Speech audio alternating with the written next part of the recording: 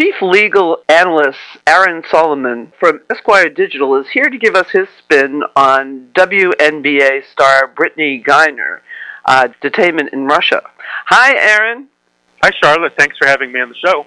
To begin with, give us a little bit of an update of the Brittney Griner situation. The whole thing was really strange because we didn't find out about it for weeks. So what we know, at least factually at this point that happened, is that Brittney Griner was outside of Russia for a FIBA, which is the International Basketball Federation, World Cup qualifying tournament. And the reason she was entering back into Russia is because for the last 7 seasons, she's played for a team in the Russian top league called Yekaterinburg, that's the name of the city, in the Ural Mountains. And she was basically reporting back to her club team. You know, there's obvious reasons that we can discuss why WNBA players have to play in places like Russia and China and Turkey. But she was coming back into Russia, and we are told, and I think we should take this not with a grain but a pillar of salt, that she had enough vape cartridges and quote-unquote hashish oil to have it be considered a trafficking offense. So she was detained by Russian customs authorities, and really nobody was told for weeks, certainly not the international media. So as it stands now, a new date has been put forward for Brittney Griner to get in front of a judge. That's May 19th. I don't believe that date's going to happen or come close to it. And she is, according to TASS, the Russian news agency, which again we should probably not believe, sitting in a cell with 2 Russian people who are first-time offenders and helping her translate, because even though Brittney has been in Russia for 7 years, she has elementary Russian at best. So she's basically being detained for a trafficking-level drug charge in Russia as a Russian basketball player. Do you think she was singled out because she's a woman and LGBTQ? So, yes and no, and I'll give you the reason for the yes and no. So, the fact that she's black, LGBTQ, didn't help.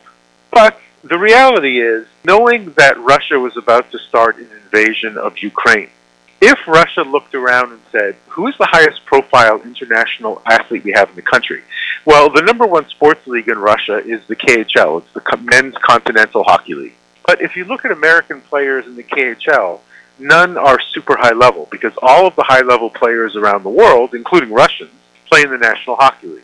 So if Russia looked around and said, what is the absolute highest profile athlete we can capture?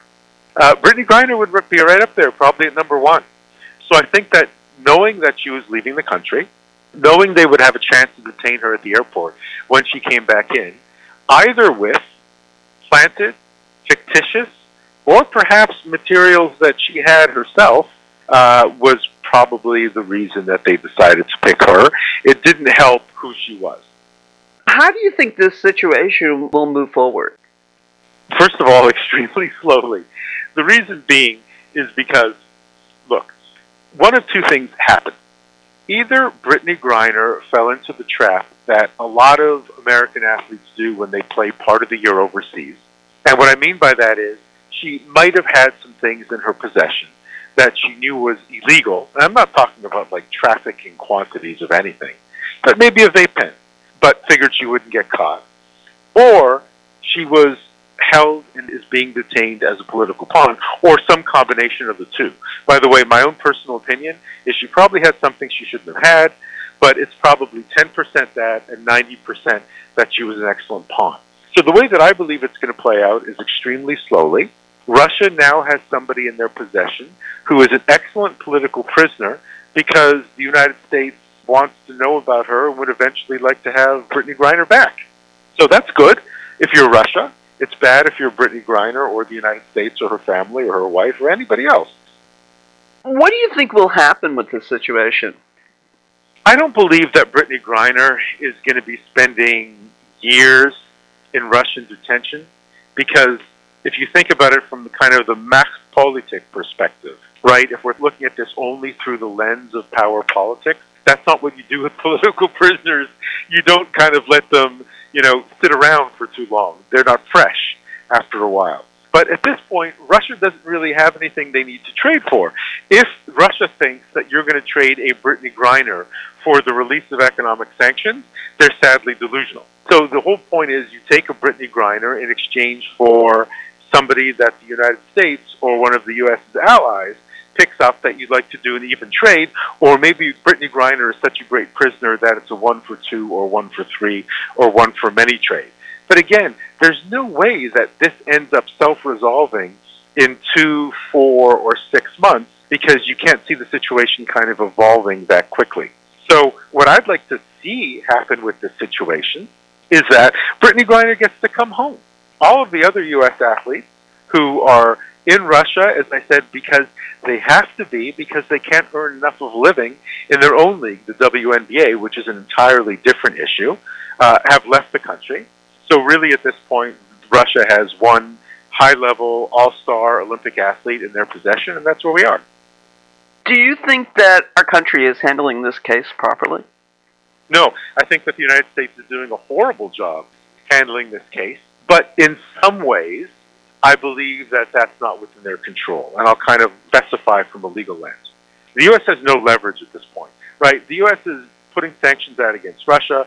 Russia's not happy about that. While there are probably some open diplomatic back channels, the tensions between the two countries are remarkably high. So it's not like the U.S. can approach this from a position of power, which is what the U.S. does exceptionally well.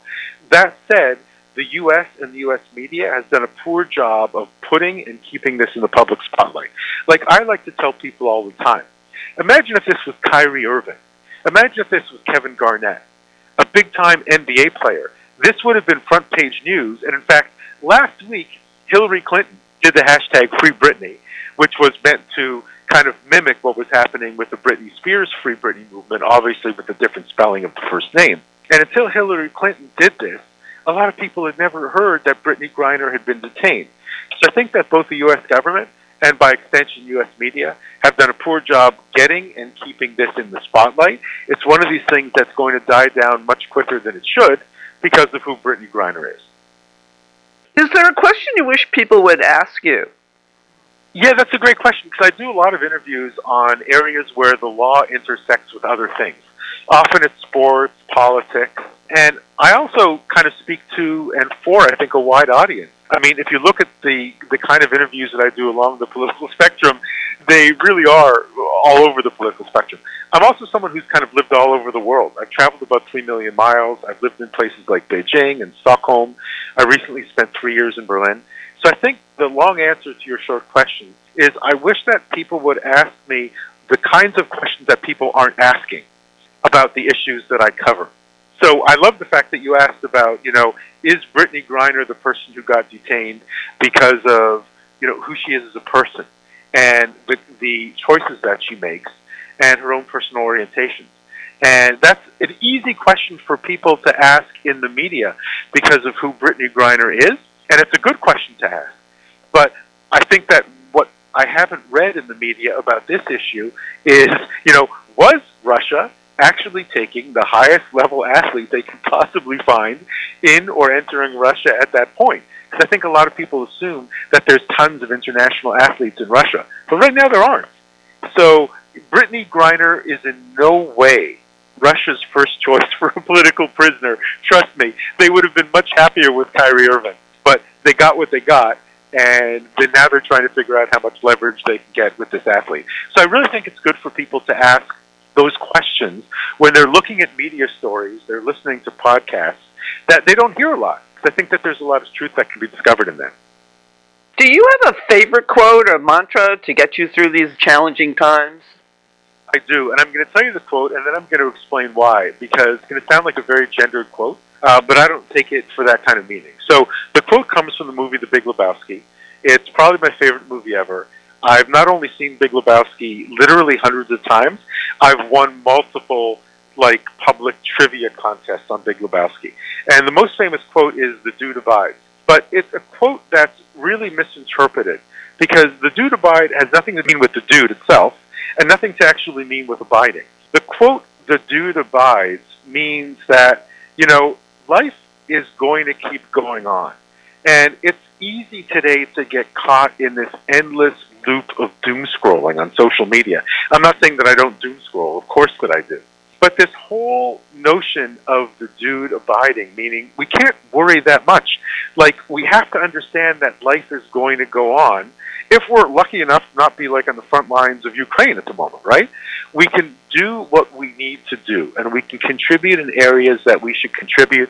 We should use our talents to make the world a better place. But getting caught in an endless cycle of worry where we're paralyzed by fear is the exact opposite of what the dude abide means.